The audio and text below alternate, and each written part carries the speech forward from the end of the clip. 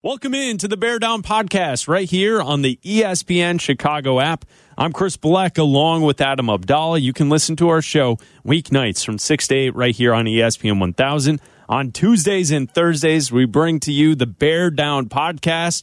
Abdallah, this week has been a little all over the place. This podcast being recorded on a Friday. We had some big time news with the Chicago Bears throughout the week. Now, here's the deal. We're going to talk about Chase Claypool being traded to the Bears on Tuesday. Also, there was huge, big, breaking ESPN 1000 Chicago Bears news. Yes, there was. If you want to know what that news was, you have to go back in time and listen to the podcast of Carmen and Yurko from Tuesday, Waddle and Sylvie from Tuesday, Bleck and Abdallah from Tuesday to discuss what that big news was. Here on the Bear Down Podcast, we will address it at some point in the future. But if you want to know what the big news was regarding ESPN 1000 and football in this town, check out the podcast from Tuesday. It was a great day, a celebratory day, and also the Bears made news in their own right on Tuesday by making a huge trade at the trade deadline by sending a second-round pick to the Pittsburgh Steelers. In return, the Bears get back wide receiver Chase Claypool. We'll preview Week 9 in the NFL, the Bears and the Dolphins. But since this is the first time we've been able to record the podcast this week, since that news broke, Abdallah, your initial response to the Bears going out and getting a wide receiver for their quarterback? I mean, I like it, obviously. I think that I'd be a hypocrite on this podcast if I said I didn't like it because I was the one saying use a first-round pick on DK Metcalf. So if you use a second-round pick on Chase Claypool, I think he adds a lot of depth to this wide receiver position. I still don't think he's a true number one, but he's a number one right now for this team. He's probably your best wide receiver right now. Now it's going to take a few weeks for him to get acclimated. This is week 9, so maybe like week 10. I heard Courtney Cronin earlier today say week 11 is when you'll probably see like a full Chase Claypool, like unleashed and have a full grasp of the playbook. Like, I mean, think about it. He's had 2 practices and a walkthrough, right? Like today's not a real practice on a Friday. It's more of a walkthrough. You have real practices Wednesday and Thursday. So I'm sure he'll be out there a lot, but hopefully they can mix him in because he's a big body, he can catch. So hopefully he's involved in the red zone should the Bears get there. I think that the compensation's fine. A second-round pick, your second-round pick, not the one that they got earlier this week from the Ravens when they traded Roquan Smith to the Ravens. But I think it's fine because you use your draft pick to draft a proven wide receiver. You're probably going to use that second-round pick on either a wide receiver or an offensive lineman or something like that anyway. So why not get something that's already proven in this league? You know he can catch. You know he's a big body. You know that he can be a difference maker. He's still not your number one. You'll probably end up drafting your number one wide receiver this year because there's not a lot of value out there in free agency, even though you have all the cap space. And I think you saw 2 things. Ryan Poles believes in Justin Fields by adding this year with 9 games left this season for the Bears to play. And then also, you look at the free agent market, and there's not a lot out there. We've talked about it before. Nelson Agholor, Juju Smith-Schuster, there's not a lot of stuff out there. So making this trade is getting ahead of the game a little bit, I think, and saying, hey, we've got money to spend, but we're spending our draft capital on wide receivers, and that's how we're going to do it. Like, we're not going to draft one. We're going to trade for one who's a proven commodity. I think it's also interesting that if you look at it from this perspective, like you mentioned, he's not true number one. I don't know if he needs to be to help the overall health of the offense as far as the ability to score points.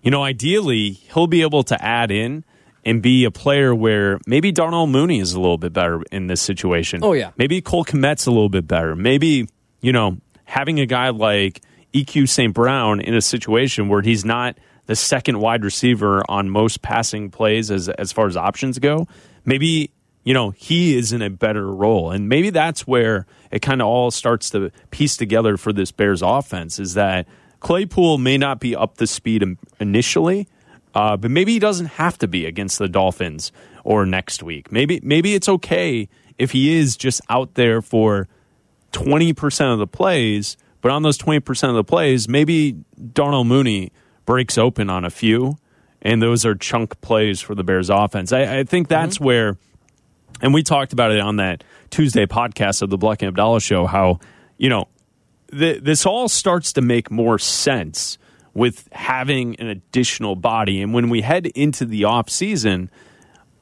that's where you go get your number one wide receiver. You're going to have a first-round draft pick. You're going to have another second-round pick. You'll have draft capital to either move back or to go get a wide receiver. That's the spot. Cap space, spend it on your defensive and your offensive lines.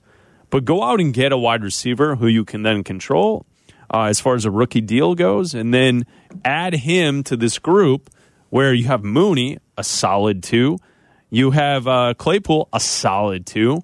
And then, boom, now you're talking about, now you're looking at something. If you could land a really good one wide receiver with a draft pick in this upcoming draft, now you're talking about a wide receiver core that resembles some of the best in the league. Look at the Rams, look at the Bengals, teams that have 3 solid B+ or above wide receivers. And that's what hopefully the Bears can kind of build for Justin Fields. Chase Claypool on Wednesday was at Hallis Hall. He talked about this opportunity being exciting for the wide receiver. I think just the way they perceive me here, obviously they went out and got me. So I think that says a lot about how they feel about me. So I think just the opportunity that they kind of gave me by picking me up. What skills does Chase Claypool bring to the offense? I'm a playmaker, and I'm excited to make plays. I feel like I didn't have the full opportunity to show what I can do this year, but I think I've been able to show that in the past, and I'm excited to be able to gain that trust with Justin too, where he knows if he needs a play, he can come to me, and frankly, probably any receiver out there. So that's just a dynamic playmaker is the guy that the Bears are getting. A playmaker. That's what Chase Claypool calls himself, and I think that's where it's going to help Justin Fields. Throwing balls that are 50-50 balls that the wide receiver can come down with, which we haven't really seen from this group of wide receivers to this point in the season. Yeah, and I think this is, the next 2 weeks are good weeks to get him going, too, right? You've got a Dolphins team that ranks 29th against the pass in defensive DVOA, and I think you've got a Lions team that we know is the worst defense in the NFL. So if you're going to get him going and get him some looks this weekend and next weekend, that's the perfect time because you've got some tough defenses coming up for sure, but this is an opportunity for now, for growth now. And that's why I thought that they should have gone out and gotten a guy like DK Metcalf, right? Or Deebo Samuel. Get a disgruntled wide receiver this year. Oh, well, they're not going to win anything this year. It doesn't matter. It takes time to build chemistry with your wide receivers. Like we're seeing it with Aaron Rodgers, how like he doesn't have any chemistry with these guys and the offense isn't working. Now, I'm not saying that Justin Fields is Aaron Rodgers, but now you have 9 games with Chase Claypool and Darnell Mooney, and I know they've had, we've talked about it before last year, right? After practice, when Fields wasn't getting reps with the first team, he and Darnell Mooney would hang out after practice and throw to each other, and he would throw routes to Darnell Mooney, and they got chemistry, and that has helped this season. And I think if you have these games hey, get to know each other, figure out each other's tendencies and that kind of thing, that only helps next season, which is why I thought it was imperative not to do this move at the end of the season, but make this move now at the trade deadline so you still have a majority of the season left to get familiar with each other. The quarterback, Justin Fields, on his initial reaction to the Bears adding Claypool to the team. Yeah, I was excited. Of course, he's a playmaker, big body, athletic, fast, great, 50-50 ball catcher. So, I was excited, of course, and, just seeing what he can do in practice, the different things that we do in practice, the routes that we give him. So just practicing with him and, getting to throw with him a little bit, that'll just, help me find out, what he's best at doing. So that's Justin Fields on Wednesday talking about Claypool. And then Matt Eberflus also talked about trying to get Claypool acclimated to the Bears organization. Chase, is obviously a big target that we acquired. He was just out there at walkthrough, looked really good. He's out there just learning the plays. So he just got here this morning, had his physical this morning. So we had a chance to meet on the phone yesterday. That was a really good conversation about our standards and how we do things here, how we work, and how we go about our business. I think it's important that when we acquire new players, be it through the draft or midseason like this, that we onboard them the right way. Because it's so important that the standards at which we go about our day-to-day operation. How we're going to be on time, how we're going to be respectful, how we're going to work hard. And those are really our bare essentials that we talk about. And that's an important piece for that. And he'll see that with the other guys. So there you go. Matt Eberflus and getting Claypool up to speed on how the organization gets their business done. It's interesting to hear Eberflus like kind of talk openly and honestly about how like the process of a player coming over kind of takes place. Well, like he's got a philosophy and like a culture that he's trying to establish, right? And like, not saying that Claypool comes from a bad culture. He probably comes from one of the best cultures in the NFL with Mike Tomlin, right? Like Mike Tomlin knows how to establish a football team and establish a culture. So coming in, he's probably have to learn some new terminology and stuff like that. But you might also just tell him, hey, just go out there and run. And like see if Justin can find you. Like try to get open and Justin will make something happen and try to get you the football. Like that kind of. This is where it's imperative for Fields to go through his progressions, and when he's trying to make something out of nothing, like we've seen the last couple of weeks, where they're rolling him out or he escapes the pocket and runs around a little bit.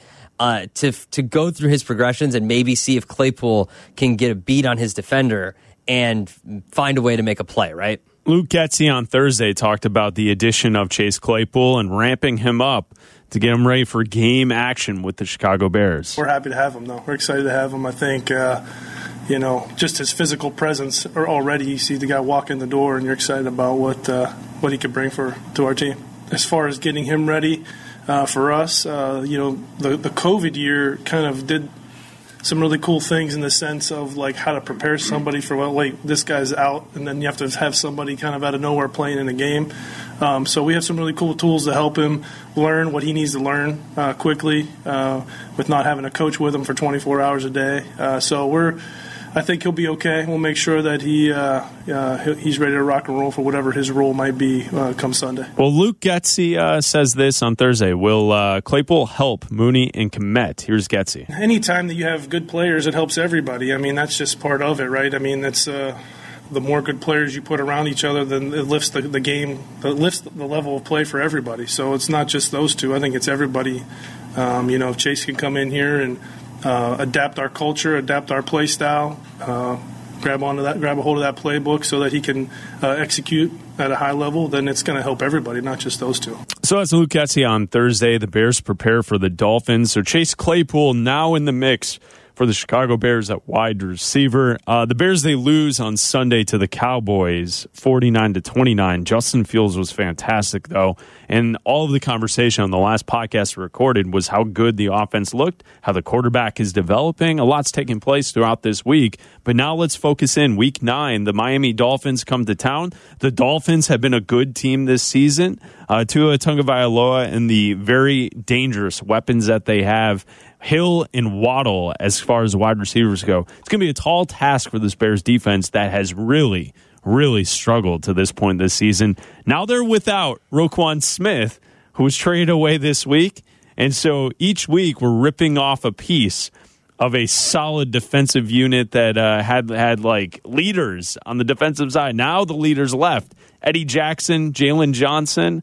That's kind of what you've got for this Bears defense, and you got a tough situation on Sunday. Yeah, I mean, it's going to come down to them, Kyler Gordon, Kindle Vildor, to stop these guys, right? Because this is a pass-happy offense. Like, this is an offense that runs with Waddle and Tyreek Hill. Like, they're speedsters, right? Like, you can't blitz these guys. Because if you blitz and you let a defender get past you, like with Waddle or a Waddle or Hill get past your defender, you're screwed. Essentially, like this is how they get a majority of their offense. Tua Tagovailoa on throws of 10 or more yards has the number 1 passing grade and the number 2 passer rating and the number 1 completion percentage in the NFL right now, and it's because of those guys. Like Tua Tagovailoa has gotten progressively better this season when he's been healthy. He had obviously the concussion issues and missed a few weeks, and so because of that, his wide receivers have been carrying this team, and they've been playing really well when Tua's been out there. You can't blitz them, because if you blitz them, you're screwed.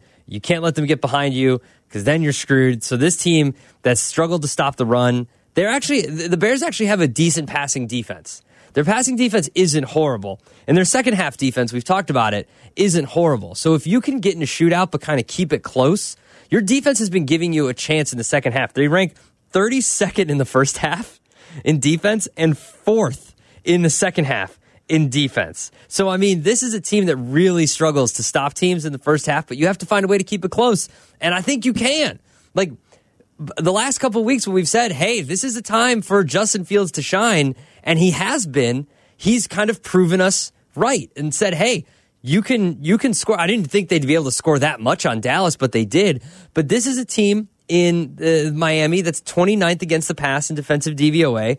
There's going to be opportunities for you to do this and for you to be able to score. And I think that Justin Fields hopefully I would be excited to see a shootout in this game. And hopefully the Bears keep it close, and then you find a way to win at the end. Well, and it's certainly possible that could be the situation. The Dolphins' defense, yards per play defensively, they're 26th overall in the NFL. The Bears' number one strength is running the football. Here's the problem. Miami is 6th against the run in yards per game. Mm-hmm. Through the air, though, they're bad. Yeah. The Dolphins are 26th in pass defense yards per game. So Justin Fields has an opportunity, which you've pointed out throughout this entire season, to take advantage of another bad pass defense. Mm-hmm. I think this also comes down to this concept where the run game and the short third down play, second down plays really buy into this idea that then Justin has the full playbook at his hands, and then he'd be able to be successful in those situations. If the run game's getting stuffed on first down, and it's 2nd and 9, 2nd and 11, and then on second down, you're forced into a situation where you're like, all right, let's get half of that yardage back. So then you do another run play, and you're sitting at 3rd and 7. Mm-hmm. Like, that's going to be a tough situation for the Bears.